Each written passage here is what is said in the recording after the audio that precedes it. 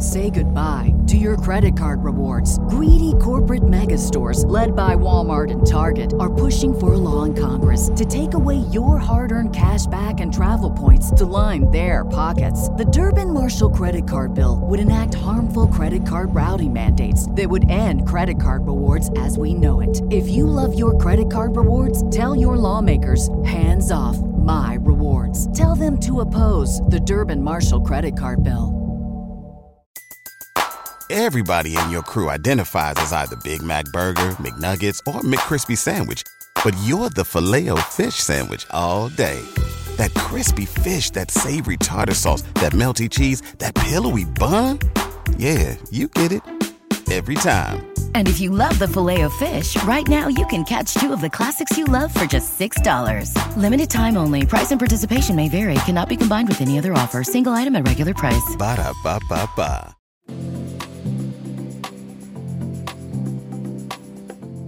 Why are there so many Black people in Paris? Believe it or not, Kevi gets asked that question a lot, and usually he has a response. And that's a good thing, since he's the founder of Le Paris Noir, a Paris walking tour company that specializes in helping clients get a view of the City of Lights from a Black perspective. We first met Kevi in 2017 when he was featured on the Black Expat. Then, the Martinique Race Parisienne discussed why he created his company to address the gaps in French history. Now, as we get to the end of 2020, he's sharing his thoughts on what's the same and what's changed since we last spoke. A lot has been happening in France when it comes to cultural identity, and we take a deep dive into that conversation. We also explore the immigrant landscape, why the word multiculturalism can be seen as a threat, and the increasing visibility of Black French stories. And lucky for us, Kevi has got some recommendations on the latter. Welcome to the Global Chatter. Kevi, bonjour, bonsoir, how are you? I'm very good. Thank you for having me. I was about to ask you how you're doing in French, but then I realized most of my audience doesn't speak French.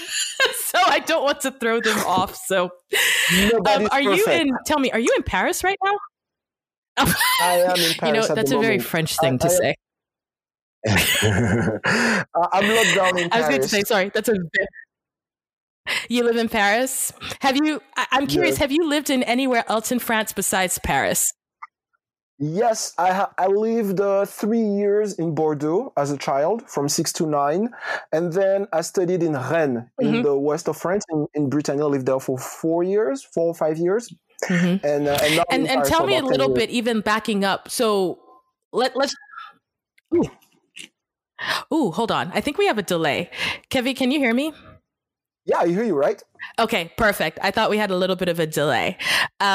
Let's back up a little bit. So you mentioned you lived in Rennes and you lived in Bordeaux. Is that correct? Yes, that's right. And was there a third place you lived outside of Paris, or that was it? That was it for France. Okay. And I know that Martinique is part of your story. So for people who don't know, tell us about Martinique. Yeah, sure. I'm very used to introduce Martinique because when I introduce myself and I tell people I'm from Martinique, if you're not French, you might never heard of it. So Martinique is a small island in the southern Caribbean, north of St. Lucia. And Martinique used to be a French colony, but we don't call it that anymore because the word colony doesn't really sound good.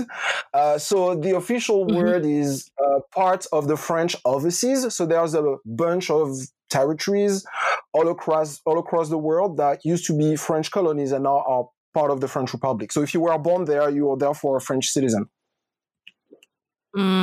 So is that like for Americans, for example, is that like the US and Puerto Rico? That would be similar, kind of. So I tell people our political status is somewhere between Hawaii and Puerto Rico. Because I know that folks born in Puerto Rico who live in Puerto Rico, I'm not sure if they are voting for all the elections in America. I'm not sure about that. And Puerto Rico has like a official flag and is in the Olympics and everything. Martinique is not. Gotcha. So halfway in between, I got you. And so tell me about even Martinique. Like, what's the makeup? What's the demographics? Who lives there? Black and brown folks, white folks? Like, who's in Martinique? Yeah, so Martinique is a typical Caribbean island whose most of the population is Afro-descendant, which means people who are the great-grandchildren of enslaved Africans, mixed with people from different parts of the world, especially from South Asia. After the abolition of slavery, for multiple reasons, there's been important migrations of people from India. So there is that, and of course, there's also a connection with Europeans, which is not always a very easy identity to navigate. But Martinique is, we would say, part of the Black Atlantic. Very cool. And that's actually a very cool term. I love hearing even like Black Atlantic, because I never think about it that way, but that's such an awesome way to describe it. And so was your family originally from there, and how did you live there, or what's your relationship? So I grew up there. I was born and I grew up there most of my youth.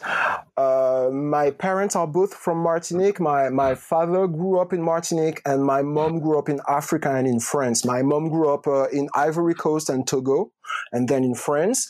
And she moved back to Martinique as a young adult. So I also have a sort of different perspective, because a good part of my mother's family on my mother's side lives actually in mainland France. Oh, wow. Oh, my goodness. And so I guess for you as a child and as a young man, how did you see your own identity within family being from Martinique, having a mother who's lived in different continents, and then, of course, France being the motherland, if you will? Well, for me, it has been what you would call, in an American context, you would call that code switching. So from 6 to 9, I lived in the southwest of France. And then when I moved back to Martinique, I could not speak Creole anymore. I had a southern French accent, and it was awkward, and it was not very welcome. So by the age of 9 or 10, I understood that the way you speak to different people is important, that sometimes people get offended just because you say something a certain way, and it's not your fault, but it's the background that is attached to the way you speak. And so this is something for me that helped me quite young to try not to be completely focused or to think that something is normal everywhere, like everybody, every culture has their own things that are welcome or frowned upon.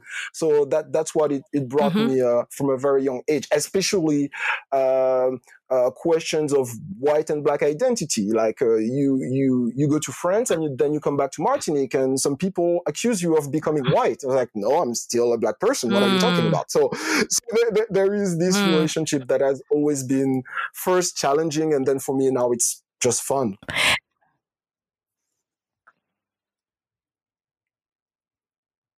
Hello? So I think I can hear you. Sorry, it got a little bit quiet, but we're good. Oh. I think what's interesting to me is how you learned how to code switch really young. And ultimately, I think that's going to be something that's helpful in the work that we talk about what you're doing right now. And so obviously you were navigating between Martinique and France. And so I guess my curiosity is, at what age did you move back to, or not back to, but what age did you move to France permanently as an adult? Yeah, age 20. Age 20 as a student, and this is when I moved to Rennes to study political studies there. Okay. And so I assume, like other people, it's probably because most of the main universities, if you wanted to study, were going to be in France, right? Unless there are major universities in Martinique.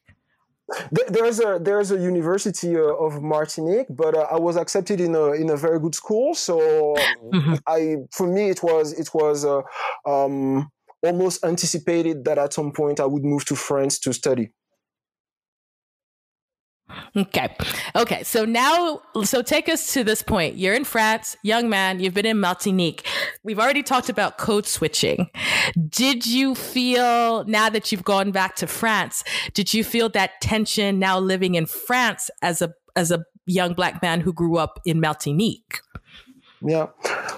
So yeah, there were lots of challenges, like cultural challenges. It's a different country, even though like technically I have a French passport.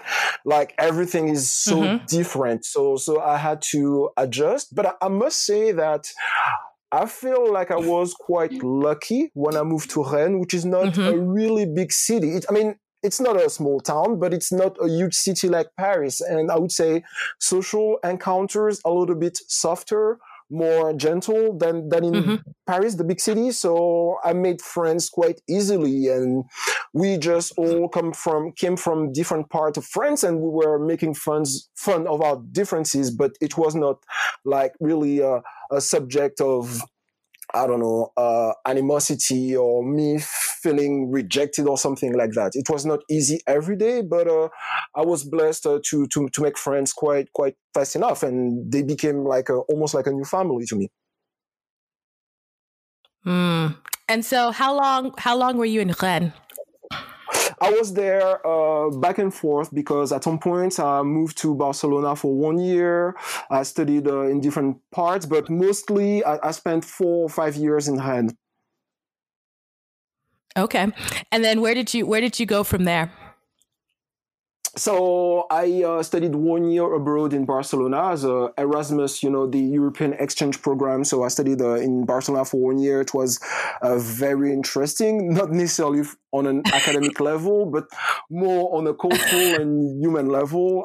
It was very inspiring and challenging in the way that everything was Euro something, like come to the Euro party, we're all Europeans. And when I was meeting with people, and they would ask me, okay, so everybody would introduce themselves. Okay, I'm Paolo, I'm Italian, or me, I'm German. And then I would say I'm French, and then people would ask French from where?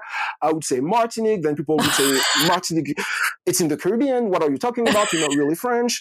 And then it raised so many questions about myself. I was not necessarily offended, but I was like, yeah, these Germans are right. Why don't I challenge this identity a little bit more? And then a year after that, when I moved back to Rennes, some of the white people of my school, of my cohort, because we all spent a year abroad when we all came back to France, they were like, you know what? I spent 6 months in this country. I've not seen a single black person in 6 months, and it's amazing. It led them to ask themselves a lot of questions about why are there black people in France, etc., etc. So yeah, I think traveling is also leading to lots of really questions that you don't necessarily address before being exposed to your new environment. So let me ask you, because I feel like you've touched on something really powerful. It's this idea of you're meeting other people, and it seems like they don't necessarily assume that you are French, right? Is that correct? Yeah, of course. And so, man, I want to dive into that, especially someone who's living in Europe. When people tend to think of the French, and I already know the answer to my own question, but what is it that you think that they assume or perceive? Well, the first thing is when you talk about France, especially as between young European men, it's a lot of stereotypes about what a real French person is. And not being French, not being perceived as French is not always a problem if you're with Italians or Spaniards who don't like French people so much. Like, no, you're not like these really arrogant, dumb French people. You're not like that. I don't see you as a French guy. So it's not necessarily an insult. But then on a more serious level, it is, I would say that France presents itself as a European country, which it is, but France is also a country that is present for a long time in the Caribbean, in the Pacific Ocean, in the Indian Ocean, and still is. And France is not really introducing this part to the world, doesn't really know how to address that, does not really consider itself as something else than European. So when I'm in the middle of Europe, surrounded by Europeans, sometimes I'm like, what am I doing here? I should, instead of like trying to befriend Germans and Swedish people, maybe I should meet with people from St. Lucia or people from Haiti or Jamaica or Trinidad and Tobago. And sometimes it feels to me that because we're still in a way a French colony, these opportunities were taken away from us. We are always going to be, part of the European Union and doing things with people who do not really see us as like their own kind. And for me, that's also something that we need to address. And I don't know if I so tell me. No, you totally did. And to be fair to you, it was a loaded question, right? Because I'm asking you to sort of get in the mind of someone who's not you to answer that question. And so I'm curious then, even this concept of French identity, right? I'm curious as to how you see the country in reality and also theoretically sees multiculturalism, because you just mentioned all these places, right? And if anybody doesn't know, my family is Cameroonian, right? So all these places that France has had a foothold in. And so how do you think then I guess the country sort of sees multiculturalism when you have all these people that maybe are French, but are not necessarily seen as French? Yep. So I think France is already de facto a very multicultural country. Not only in Paris, like people sometimes want to say that it's only Paris that is multicultural, but it's not true. If you go to Marseille, to Lyon, to Lille, to Bordeaux, lots of different parts of urban France, you will see lots of diasporas and a lot of people from different parts of the world being born French and seeing themselves as French people. I think the problem is more on a political, intellectual level, where words like multicultural are very scary to a French traditional Republican, and I use air quotes when I say Republican, mindset who would accept that. Like the idea of talking about identity too much for a lot of French people is a threat. So myself, for instance, I work as a tour guide. I do tours about the Black history of Paris, focusing on people from the US, the Caribbean, or Africa who spent some time in Paris at some point, intellectuals, artists, and so on.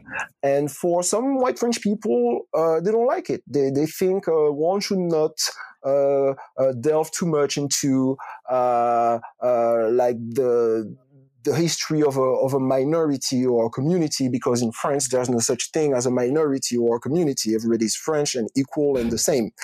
So, of course, the reality is way more complex than that. And so that's why I think issues of Blackness in France have to be addressed. And so, I mean, and that's so very, I think to a certain degree, very different in the US, right? Is that, to the point, I guess we get, go. No, I was saying to the point that Go whenever someone is trying to engage on a conversation about identity, what you would call identity politics, the reaction here is to say this is Americanization. This is you are being inspired by conversations that are legitimate in America, but are not in France because we don't have problems of discrimination, of racism, of police brutality, of a difficult colonial past. So we don't have to talk about all of these things like that. And I'm like, okay, France, yeah. I'm like, wait, hold on. So, and that's the thing that has fascinated me more than anything about France, right? Is that I wondered about this. I get the idea in theory, right? That you want people to be seen as one, right? Because if they see themselves as one, they move as one. I get that. I don't think it's a bad thing, but I think that to ignore that you have different groups kind of creates some of the problems that people don't want to admit that they are there. And so, you know, the fact that you said the Americanization, I was just thinking about that because obviously in the US, as everyone sees our media, we talk about everything, whether anybody wants to talk about it or not. Right. So I wonder then from your experiences and just what you've seen, there are so many dynamic groups in France, right? So just even coming with a Caribbean identity or an African identity or an Arab identity, where do you think, where have been the problems in not addressing the fact that there are differences? Like, where do you see, you know, this idea of being one is great, but this is the impact? I would say in different elements, in different fields, I would say that I see this lack of conversation around identity. I would say, for instance, if you talk about cultural representation, if you talk about what you see on TV or in movies, the presence of Black people on French pop culture is bad. Really, really bad. To the point that if you're my age, I'm in my 30s, and you grew up watching French TV and American TV, you would be like kind of ashamed of French TV. I know, of course, there's a lot of racism in America, but at the same time, I grew up watching The French Prince of Bel-Air, and I had examples of young Black people doing cool stuff and doing their own things, being unapologetic. You would never see that on French TV, or it's very, very recent. When we talk about how big it is or how bad it is, I would tell you that the first Black man to, to be the anchor on the news, you know, on the news, like on TV, on the major French channel, on TF1, I think it was in 2005. That's very, very late. So wow. on that, and so whenever you would love to, whenever you wanted to raise a question about, hey, wait a minute, how come there's no Black people on TV, or every Black person on TV is an awful caricature? How come people will tell you, I don't see color, it's not really important, it's just a detail, it doesn't really matter. So that's one example. Something else that I've realized doing my research for my tour is also in politics. If you think of France in the 1950s, before decolonization, at a time when the French Republic was trying to hold on their colonies, if you watch pictures of the 1950s, whether it's the Senate, the government, or the House, you would see more Black men than in 2020. So in that way, in the 1960s, there was decolonization. Okay, everybody go home. Everybody, or almost everybody, is independent right now. And all of a sudden, all the institutions became completely white, to the point that, and it feels like our history was whitewashed. For 20 years, between the late 40s and the late 1960s, the president of the French Senate was a Black man from French Guiana. And wow. Nobody remembers that. Nobody remembers that. It was like number 2 in the hierarchy of power. Like, no other European country would do something like that. France did, and it was weird and amazing at the same time. And 50 years later, there's no Black History Month. We don't know about the guy. Everybody forgot about him. So not talking about that is allowing these kind of things to happen, I think. And so, can I just, I don't know if you know, so why is that history not like, forget that part. This is the real question. Why in that period of time was there more visible Black leadership than there is now? Because France used to have a lot of colonies. These colonies were mostly in North Africa, West Africa, Equatorial Africa. So at some point, if you're trying to be a democracy and you're trying to keep these territories, of course, they have to be represented in the parliament. So you had people like Senghor, before he became the president of Senegal, he was a congressman in the French parliament, involved in the writing of the constitution.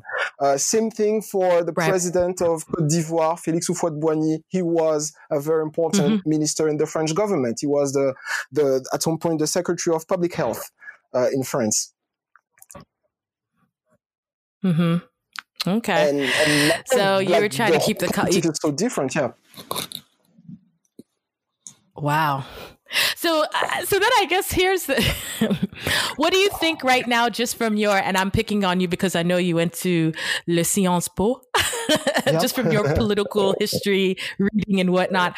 Why do you think right now the representation, are people still fighting to get into those positions, and what's keeping the representation from being what it needs to be to represent all of France?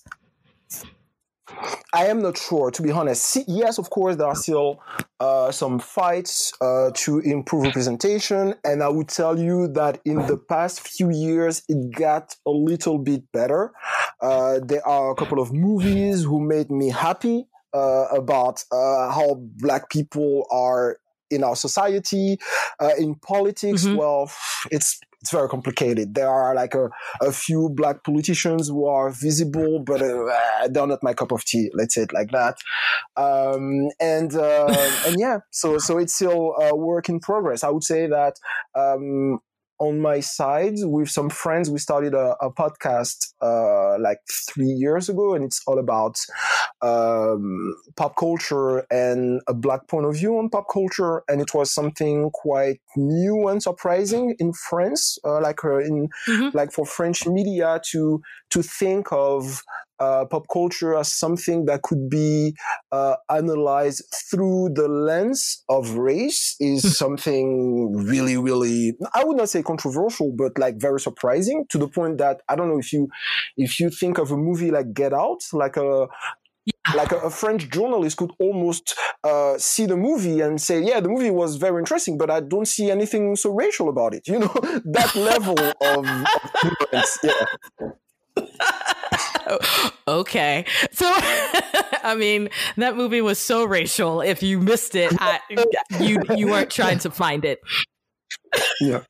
So, okay. So then here's what I'm curious then, right? So obviously grew up in Martinique, grew up in France, and we'll talk about Le Paris Noir in a moment. But are you telling me then, when you think about media, right? So if you're a young Black or brown person in media, are you then, if you're seeing Black and brown representation, at least up until the recent time, are you really seeing it from the US or other parts of the world, or you're not seeing it at all? You see it from the US a lot because of the power of American culture. Of course, everybody's exposed to that culture, and I would think that for a French minority, it is easier sometimes to look up to American culture because you see a representation of minorities who are empowered and who have agency, who are not just like the magical Negro or the young thug or something but something different. Also, there is a field, I think, where brown and Black people in France take more and more pride. It's French hip hop. Like there is a strong French culture of hip hop that is led by people of different racial backgrounds, but mostly minorities. And I would say that if you look at some French rappers, of course, what they're doing is inspired by American culture, but there's they're also inspired by things coming from African or Caribbean culture, and they are like French icons right now. So it's not just looking up to Black American culture. There's also through music, I would say, not only but especially through music, the expression of a Black French identity or like a French counterculture. Nice. And I'm going to hit you up about some suggestions later on. So you need to start making a list in your mind. Okay. So, all right, I'm going to hit the stop to take a pause. We're going to reset, and then I'm going to get into Le Paris Noir.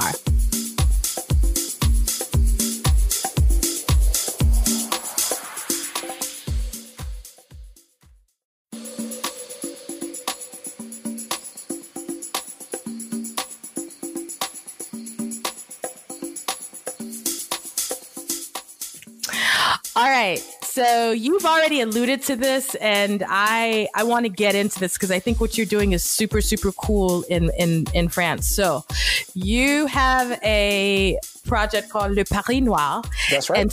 And so for the people who don't know, tell them what Le Paris Noir is.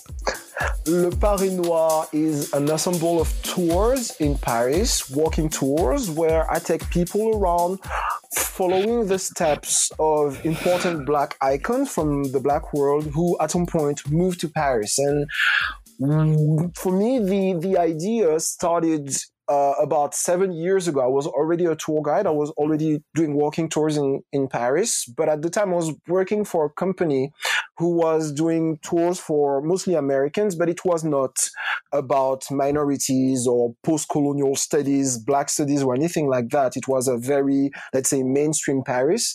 And I enjoyed the work as a tour guide, but it felt to me something was missing.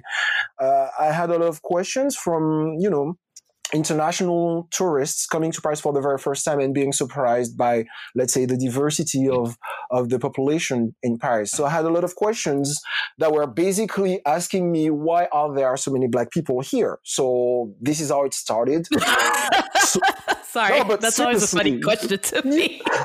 Go ahead. But to me, the idea is powerful. The question is powerful because if you go to New York City for the first time, you're not surprised if you see Black people there because of TV, movies, and pictures and everything. And why are you surprised when you come to Paris when there's lots of movies being shot in Paris? It's because Black people are not really part of it. So I think that's an example why representation matters so much. So this is how the project started. When someone goes on a tour. And so I was going to say, so when someone goes on a tour with you, you're doing the tours both in English and in French, correct? Yes, that's right. And so where are your clients coming from? Are they coming from France, other parts of Europe, around the world? Where are they coming from? So before COVID, it was mostly Americans. Mostly Americans. So it could be tourists or students. For instance, I worked with a lot of American schools. And now that 2020 is such a mess, you already know, most of the clients are French people. So I do mostly tours on the weekend, on Saturday and Sundays, group tours for French people, Black, white, brown, and I take up to 20-25 people and I show them around, and people are very interested in these questions right now because Black Lives Matter is a real issue, is a real question. Here in France, we have issues of police brutality. Also, there are lots of young Black people who are born here and who know nothing about their identity, nothing about their history, and to hear that there is a walking tour showing the contributions of Black people has a real significance for them, because it means, in a way, they are legitimate to be walking with their head high, their chin up in the center of Paris, in these beautiful streets. They are 100% allowed, and they should be proud of that history.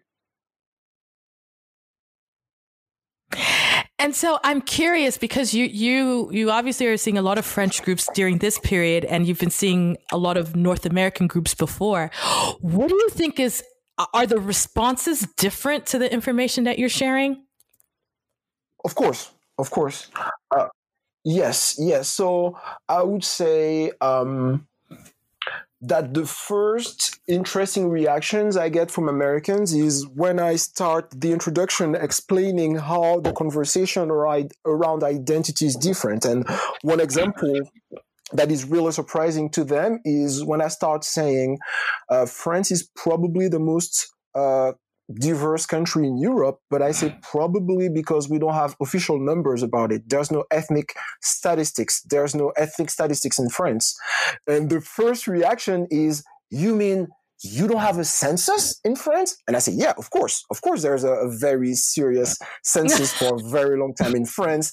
And they ask you dozens of questions, nothing about your race. And they're like, oh, but why do you do a census for them if you're not asking that? So it just shows how it is two different worlds, two different political worlds. So that's a very American reaction, I would say. And on the French side, one question I get a lot is, why don't we ever hear about that?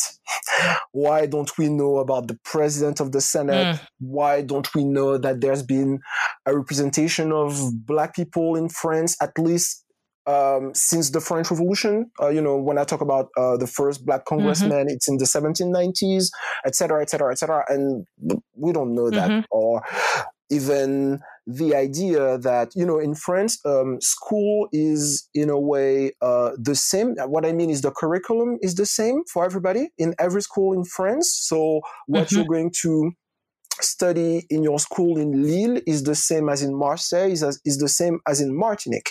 And before 2001, the history of slavery and transatlantic slave trade was not part of the national curriculum.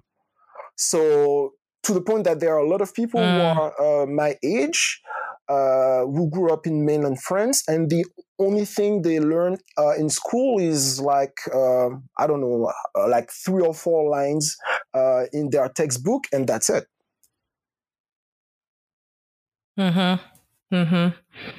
Do you ever get pushback? Do you ever get people who are who think that maybe you're being too political or problematic in what you're sharing?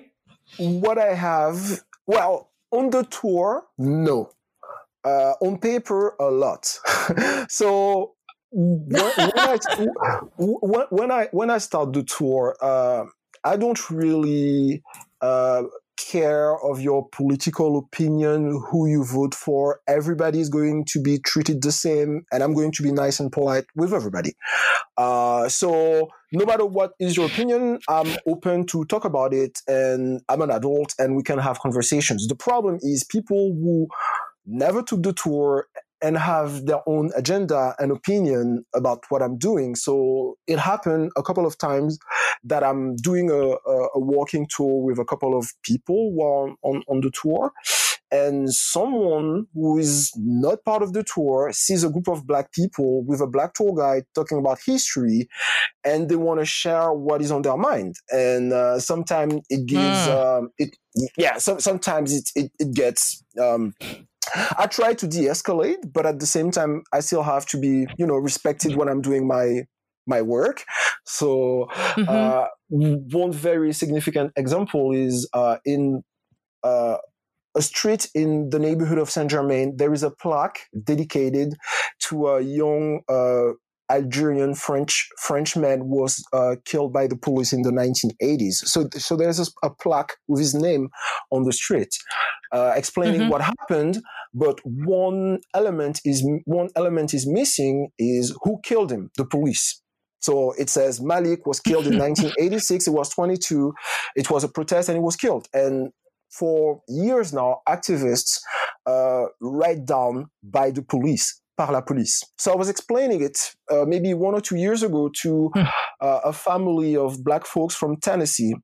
And all of a sudden, an old white French woman interrupted me, asking me, "Why are you talking about that?" And I replied, "Because this is my job, this is part of what I do, etc., etc."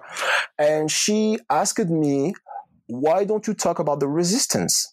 You know, the people who fought the Nazis in the 1940s." And I was like, that's not what the tour is all about. And so I stopped the conversation and I said, "Okay, have a good day, man." And yeah, and my two Americans were like, "Yeah, what is happening?" And I replied, "Well, you remember the introduction where I told you that some French people don't like talking about identity? Here is a case." Right. Yeah, there's that. The idea that somebody would interrupt someone in the middle of their work to give their opinion about what they should be talking about, I can't. And so do you find that in the work that you've done, I know you've been doing this for several years now, are there things that you've learned that you didn't even know when you first started doing this work? A million things. And that's why I want to be very humble about it, because some, especially Black French people on the tour, they say, "Oh my God, I feel ashamed. I didn't know about that. I should know." And I said, "Listen, I studied political studies. I grew up in Martinique. I lived for a long time in the neighborhood in Paris where all these Black intellectuals were, and I worked a couple of years as a tour guide, and I knew almost nothing about them." And if you don't really know anything about James Baldwin living in Saint-Germain and writing masterpieces in the middle of Paris, it's not only your fault. It's because the city of Paris and the educational institutions don't talk about him so much, or as much as he would deserve. So let's all be very humble about it. And here is a list of books or documentaries that could help if you want to dig a little bit more. And myself, doing these tours, I have met with so many interesting people that helped me to shape the tour. For instance, I work with American students, so American universities and American teachers and professors, and there are so many talented people doing amazing things in Africana studies, Black studies, etc., that are like some sort of support for the tour. I've been doing this tour for 7 years, but it keeps evolving and changing, and it's because of all the research and the connections I have been able to get. And so let me ask you this, because it is Le Paris Noir, and I think I know the answer to this, but in your tours and in your history and what you're sharing, is it a broader Black experience? So is it history of Black French? Is it history including Black America, Black Africa? Like what's the Black that's in it? No, it's a very good question, and it's a question I get often. I'm not the first Black person doing tours of the Black history of Paris, but I think I was the first French one to also trying to include a Black French narrative. What I mean is, before there were tours that were mostly talking about James Baldwin, Richard Wright, Josephine Baker, and many amazing American artists who spent some time in Paris. But I also wanted to include La Négritude and Alexandre Dumas and the history of the African soldiers during World War II. So that was very important to me. And when I say Black, I try to be as wide as possible. The idea here is not trying to say that Black Americans are not part of that experience because they had a different position in Paris. No, I think Paris is actually a city where Black people from different parts of the world throughout the 1900s, it was a place where they could meet and compare their experiences and their visions. It was not always easy. There's been lots of dispute, but there's always been this sort of this sort of place where someone from Senegal would meet someone from Martinique, would meet someone from Chicago, would meet someone from French Guiana and Congo, etc., etc. So that's what I'm trying to do. And so I'm curious, especially as we're in the the 2020s, and this has been a very big conversation. As you're telling these histories and you're telling these stories, do you get to the point of current events? Like, for example, obviously you being in France and being in Europe, immigration has actually been a big issue, I think, in France for a long time, but it's been very big an issue of the last couple of decades. Do you get up to the point in terms of current history or current events, or do you leave it at a certain point in history? No, that was important to me to include current events, because if it was only about things that happened 100 years ago, I could be in a room telling people stories. But if I take people around, I also need to talk about what is happening at the moment in Paris. So I have two main tours. One that is more historical, on the left bank of Paris, another one that is much more about the past 30, 40 years. We go to a neighborhood named La Goutte d'Or around Château Rouge. And it's not really an African neighborhood. It's even more than that. It's an African hub. Like, you have like markets and tailors and hair salons and cafes and restaurants and places for the African diaspora. And it's a neighborhood that has a bad reputation. I remember a few years ago in America on Fox News, they called the neighborhood a no-go zone, which is not a no-go zone. I've been running tours there for 7 years, and it's not the jihad or anything like that. It's a very interesting working class, vibrant, immigrant African area, and it's also a way to talk about difficult times, difficult moments. We talk about, for instance, deportation of African immigrants. It is something that took place in the neighborhood in the 1990s, for instance. But we talk also about the evolution of a sort of French Afro culture. You have, for instance, a lot of members of La SAP. La SAP is this movement that is originally from Congo, of some sort of African dandies, African dappers. And so Château Rouge is the place where they meet. So there's this, so there's this guy named Le Bachelor, and Le Bachelor is the leader of all the sapeurs. And so when his shop is open, he's always like welcoming us and sharing anecdotes, funny stories with us. And so it is a very interesting place where there are also questions of gentrification. So there are current events also that I mentioned. I don't want to only talk about dead novelists or something like that, but also about what is happening at the moment.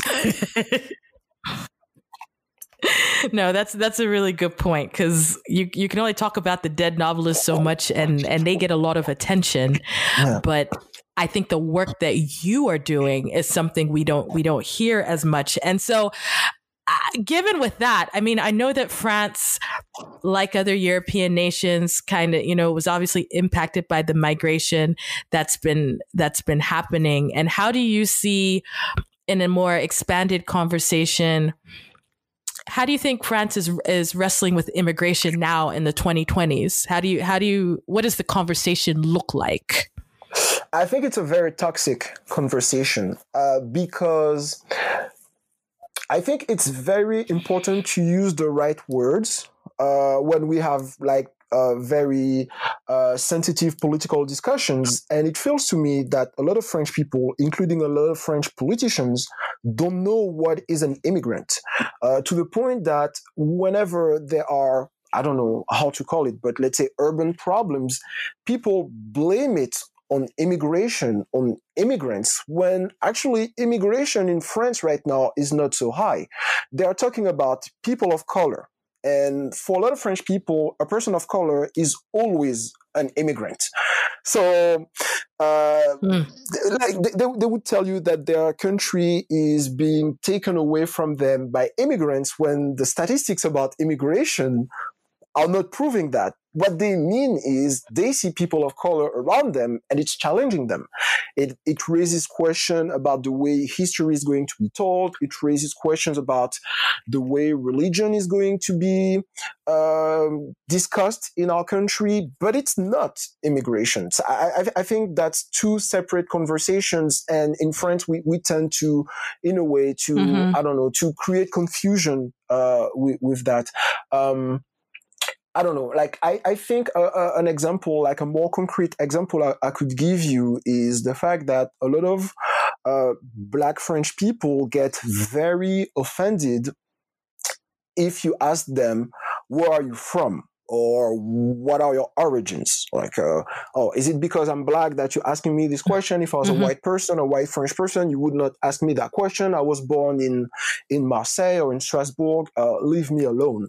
So because there is the assumption that if you are a person of color, therefore you are an immigrant. I don't get offended by the question, where are you from? In France, honestly, because I was born in Martinique. So when someone asks me, Kevi, where are you from? I say, I'm from Martinique. End of the conversation. People are like, okay, cool. I see. But my friends who are born in Paris, etc., they get a little bit, they feel more attacked when you conflate the concept of, Black equals immigrant. And do you think that?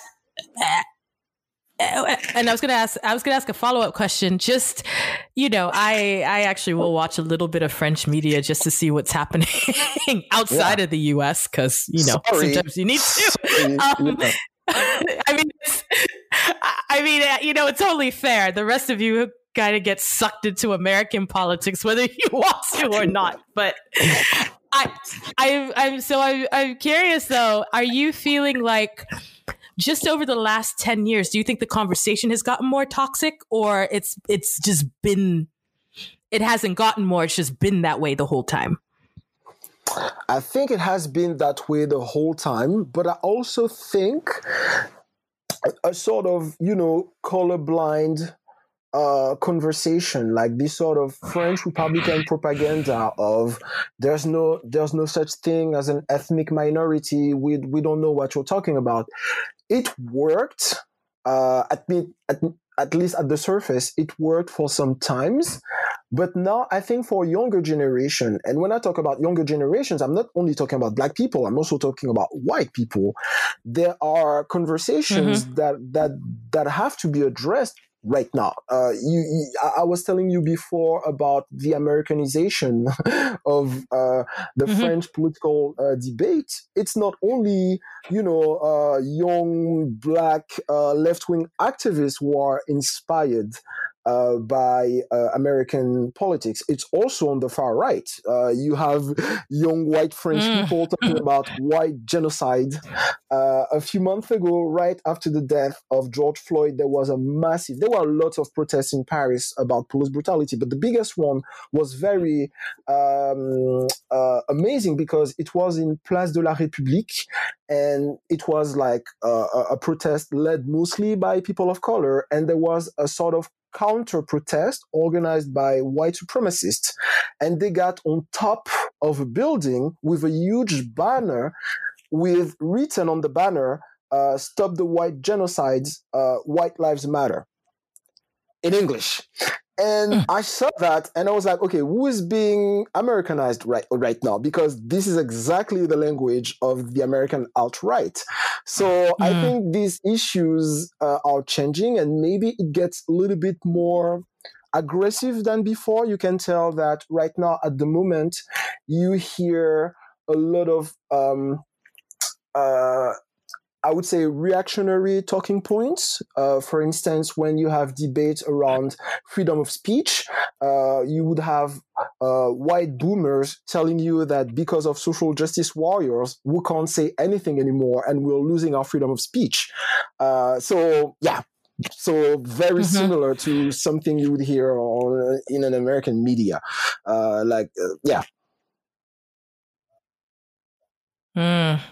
And so let's take it even broader, because I know that unfortunately in the last very recent weeks that there's been some violence, obviously in France, and that, like I said, even though, I'm based in the US, that information managed to pierce the middle of our election cycle.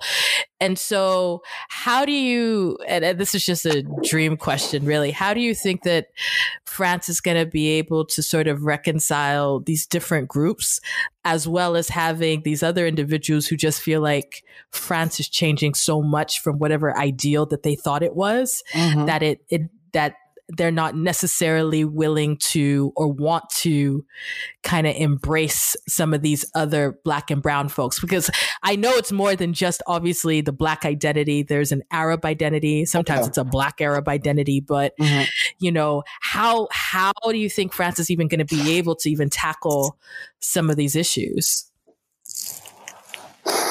I'm not sure. So when you talk about, for instance, Black issues, you would talk more about, I would say, inclusion, education, and things like that. When you talk about the Arab or the North African issue, you talk about secularism or laïcité in France, which is this idea that in public affairs, in politics, in government, there should not be anything religious at all, which is like a very big deal in France. And it was something that is a consequence of the French political history, the history of the revolution, the history of the French Republic, and so on. But right now, this concept, in a way, is instrumentalized or weaponized against Muslims, to the point that you have politicians. When I say politicians, I'm not talking about like the fringe. I'm talking about politicians in our government who are being offended because you find halal food in every supermarket in France. And they say this is not a good thing for French assimilation to have ethnic or religious foods in every supermarket. That's not the way you promote unity in France.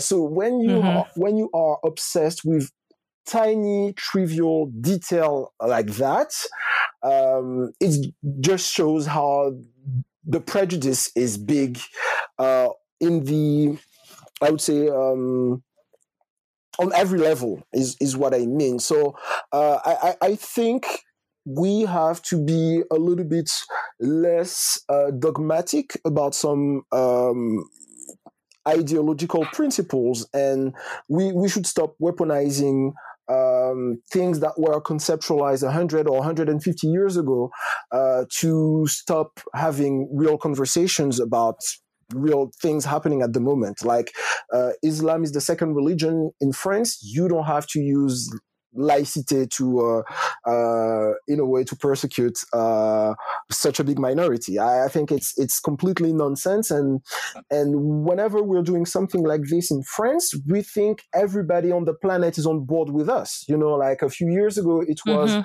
Muslim women who were being harassed when they were going to the beach because they were, some of them were wearing a full swimsuit. Do you know what I'm talking about? Mm-hmm. Yeah, and so I do. Yeah, so the police was basically disturbing them, telling them, sorry, ma'am, you have to strip down right now because your outfit does not respect the Republic. And everybody on the was like, what the hell, France? Who does that? And like, okay, we're the only ones. Oh, but that's for their own good. It's for their own individual freedom. Don't you understand? Like, no, this is just like, yeah, you're going to get in trouble doing stuff like that. And so sometimes we should, I think, as a country, take a step back and look a little bit how the others liberal democracies are doing before being so like, we sure that's the way to assure democracy or whatever. Yeah. Do you think then, I'm asking you these do you think questions, you could push back, but do you think then that if you are are there differences between, just from your experience, Black and brown folks who are, let's say, first, second generation in France and they see these issues versus maybe Black and brown folks who have come recently, who are, for lack of a better term, immigrants? So like, is there, are you seeing a generational difference in just how to even react 100%. to France with all of these things? Okay. And I'm talking specifically with Black and brown. Yeah. So tell me more. I think everybody has a connection to what we call le bled.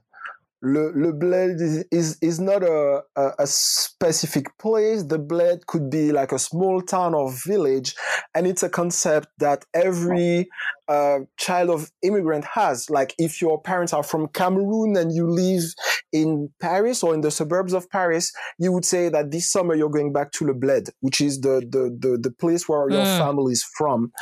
And so everybody has a relationship to the bled, and someone who comes directly from there is a blédard.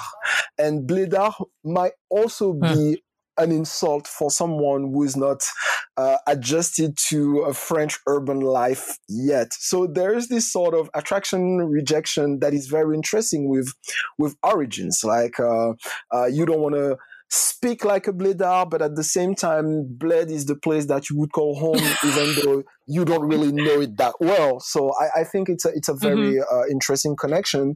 Maybe you would have things similar with Latino or Asian American communities, right, in America. Like your family is from Cuba, or your family, etc. So there is that, and I don't know. I think France is a country of assimilation, and it's something that the French institutions are. They say it with pride that France is a country that usually knows how to assimilate. So the idea is you might come from China, Italy, Spain, it doesn't matter, Madagascar, or whatever. You will come to France and you will adopt French culture. Your children are going to be born in France and be a French citizen like anybody else. And we are not going to mention anything to the origins or anything like that, to the point that you see that a lot with interracial dating, which is something that is quite seen as positive in a French context as a sign of assimilation. So I remember a few years ago, I went to an exhibition in a French museum in Paris, and it was about racism. And there was this board with a very interesting statistics and facts. They were explaining that yes, children of immigrants have to go through a lot of discrimination, or more discrimination than anybody else, but the vast majority of them marry someone from the general population, so it's all good. Yeah. So you're saying some stuff that it's kind of setting off in my brain. And I will admit, it's a very American brain, so, things get set off. Even so, this idea though, like when you said someone always kind of has this home place, right? Whatever it is, before you got to the place, is there? I'm trying to reconcile that with the fact that people would still ask a Black person in France, though, where are you from, right? So at what point do you stop being from Dakar, right, from Senegal, and are just French? At what point does that happen? And let me tell you why I asked that question.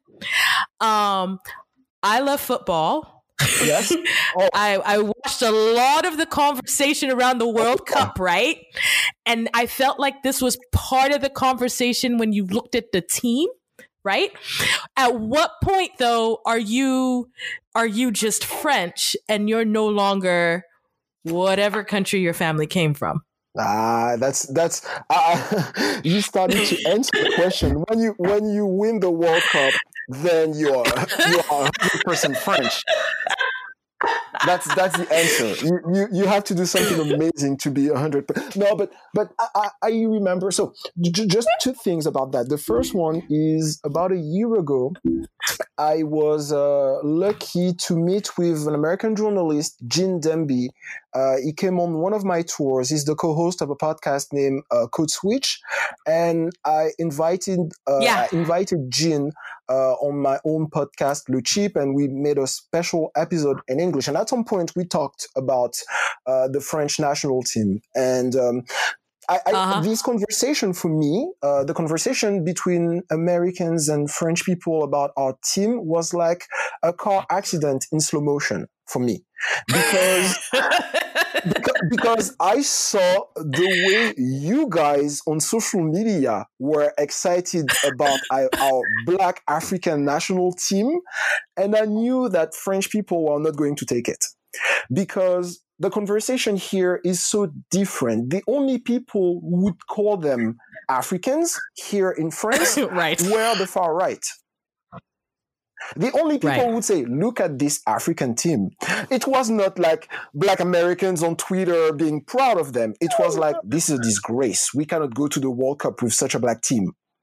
So when French people see online other people from the outside, whether they're Black, white, whatever, saying, oh yeah, look, the African team won the World Cup, they're like, how dare you? And this is where, from my point of view, it is a lot of BS, because 10 years ago, when the team was very bad, the players of the team were on French media, some French media called them Islamist thugs. Mm-hmm. Racailles islamisés in French. And then 10 years later, they win the World Cup. And whoever dares to question their national identity is a Nazi. So I'm like, okay, well, calm down a minute, please. Yeah. So, but on the other side, when there is, for instance, the national, but the American basketball team doing great, no one is calling them an African team, even though the whole team is African American. They say, okay, that's the American team, and so I understand, like from the players' point of view, from the point of view of the Black French players, their reaction was very politically correct. They replied, we are players of the French national team. We are very proud to represent the national flag. Our only colors are blue, white, and red, period. Mm-hmm. Because they knew it was going to be like a sort of crazy conversation. Yeah. And you know that's so different from the U.S., right? Like if we Black, we gonna tell y'all we Black and the Black people did it, and that's just gonna be that. And that's and I mean, part of it is you've already said this in the beginning. Part of it is we have the media, we have the voice, we have the numbers compared to other groups, and so. And of course, there's a different history. There's some shared history, but there's a different history. And so how we, of course, look at race and achievement. I mean, we can see that even now happening with Vice President-elect Kamala Harris, right? And I don't know how much you follow. I mean, I know you're on Twitter. I know you're on social media, so you see this stuff. Like, you can see the pride. And even taking it back further, right? Barack Obama, right? That... when he became president, look, we didn't care where his Black came from. Okay, we made sure to say he was Black, and to be fair, he has a white mother, right? So he's biracial, but you know, we're very comfortable with saying, you know, putting the race at the front. And so, but I love that you gave that insight and just how it looks different in the way France approaches it, right? Because, you know, we wouldn't say it that way. We would be worried about that. I remember in 2008 when Barack Obama was elected, I cried like a baby, and I was very moved, obviously. And I remember also white French people, some of them being moved and understanding how symbolic and historic it was, but also some people being sarcastic about it. You know, like, yeah, but it's still an American president. It's not your president. Blah blah blah blah blah. And I feel very I feel a lot of empathy and solidarity with what is happening in Black America because I grew up looking up to, I was going to say the Cosby Show with my family, but no. But like other things, but like a lot of Black greatness comes from America, like a level of Black excellence that is, of course, an inspiration to all of us. To the point that sometimes Black French people would feel like, in a way, in the world of Blackness, it's the American narrative that takes much of the space. To the point that we know, in general, I'm saying, I don't want to generalize too much, but we know more about you that you know about us, in a way. Well, and that's because our media is loud and global. And we speak English. I think that's just the three things. I think it's just that we have large numbers, we have an insane media machine, and we happen to be English speaking, and that's just that's not a slight to French, German, Swedish, whatever. It's just a lot of things have come together to make it. Yeah, a lot of things have come together to make it that way. So this brings me to a really good spot that I want to do with the lightning round, and I'm gonna do it a little bit different with you. I have three questions, and you have dropped so much knowledge, so I want you to keep dropping knowledge. All right. Okay. So, and I love this segue. So, given all you've done, first question. If somebody just wanted to get a taste of understanding a little bit about Black French culture, history, literature, whatever, what's one book you would recommend?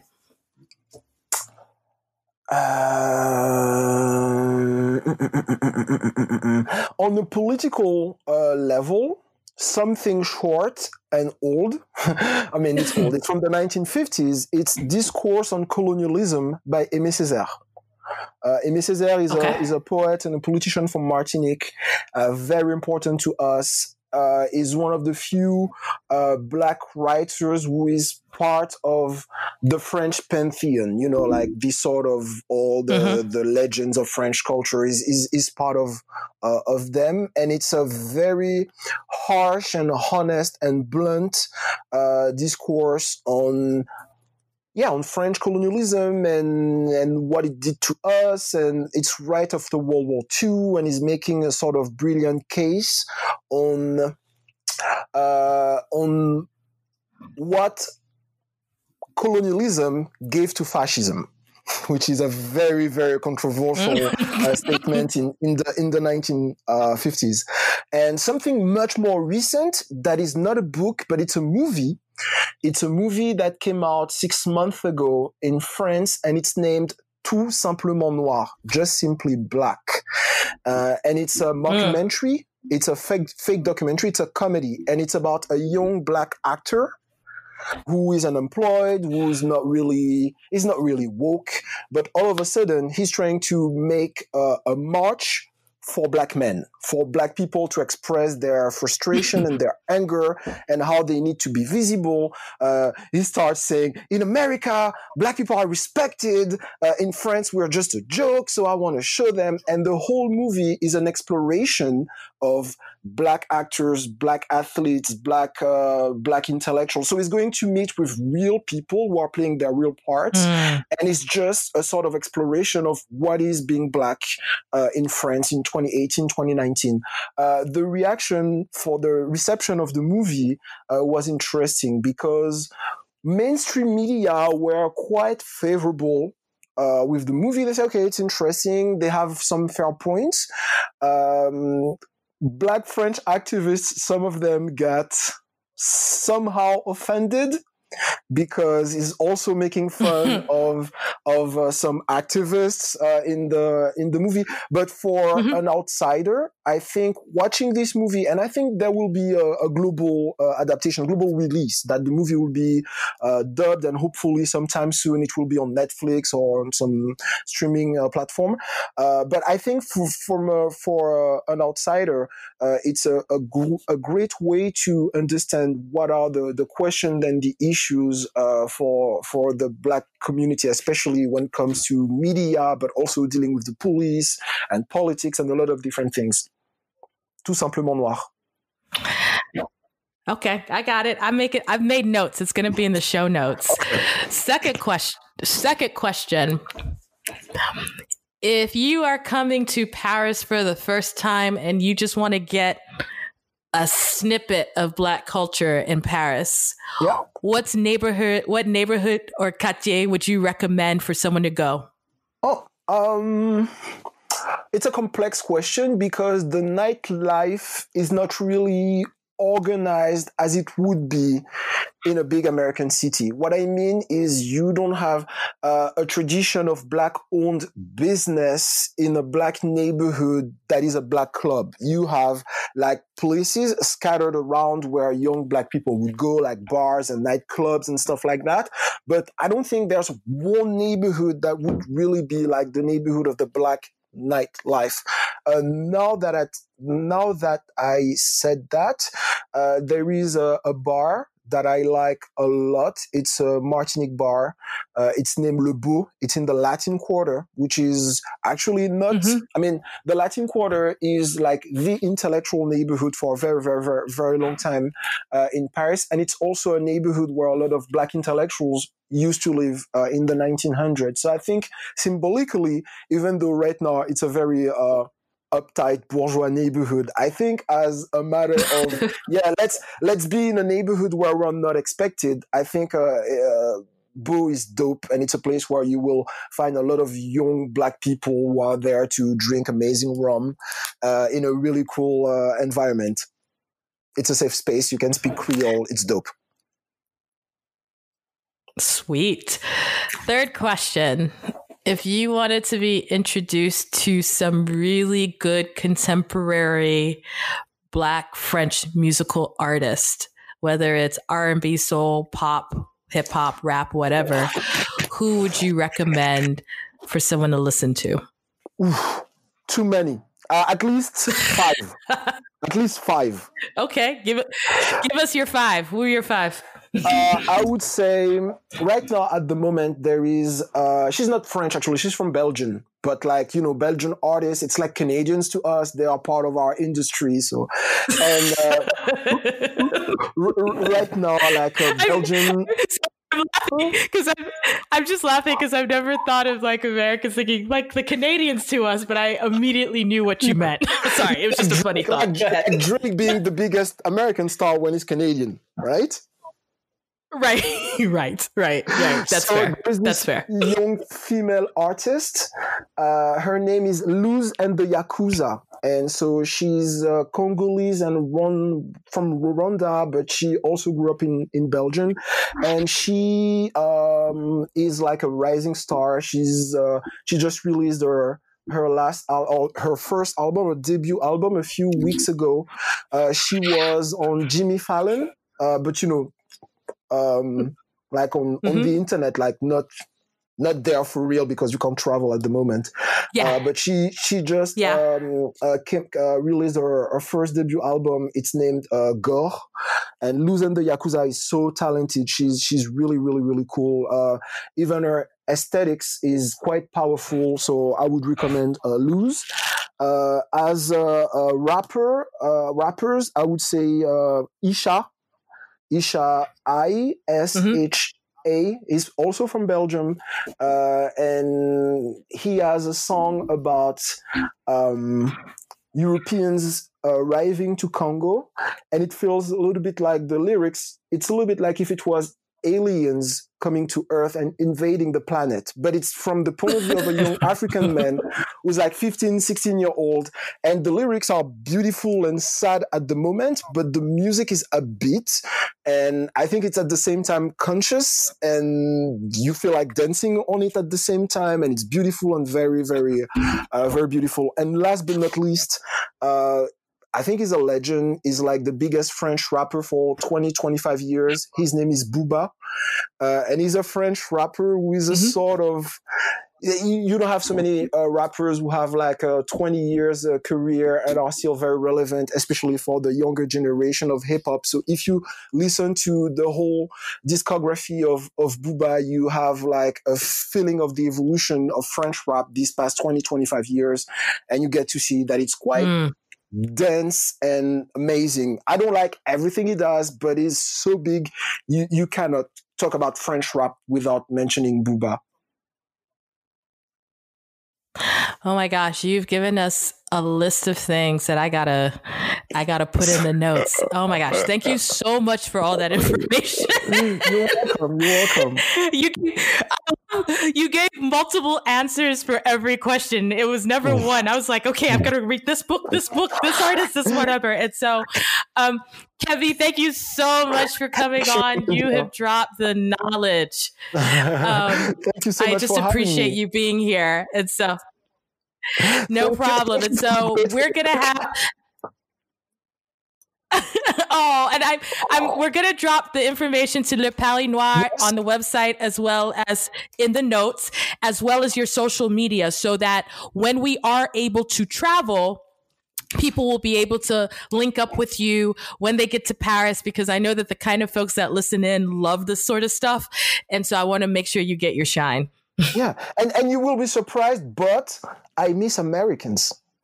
Like I've not interacted with American clients for like 8 months now, and as a French person, I never thought I would say that, but I miss Americans. Paris is not the same without Americans looking for stuff. I mean, yeah. You know, we're kind of like. You know what we're like? We're like that drunk cousin, right? Like when they're around, you're like, oh my God, my drunk cousin is loud and annoying. But then you don't see them for a while and you're like, I miss that fool. Like that's us. I'm okay with that. That's us. Thank you so much. And I will catch you on the next time. All right.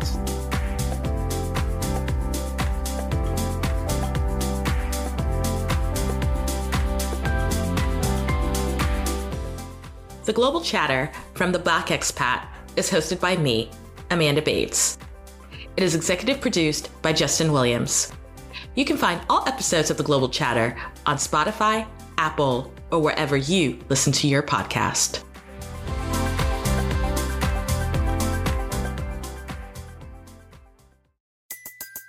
Everybody in your crew identifies as either Big Mac Burger, McNuggets, or McCrispy Sandwich.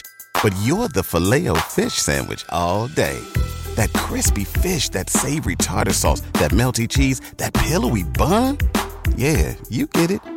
Every time. And if you love the Filet-O-Fish, right now you can catch two of the classics you love for just $6. Limited time only. Price and participation may vary. Cannot be combined with any other offer. Single item at regular price. Ba-da-ba-ba-ba.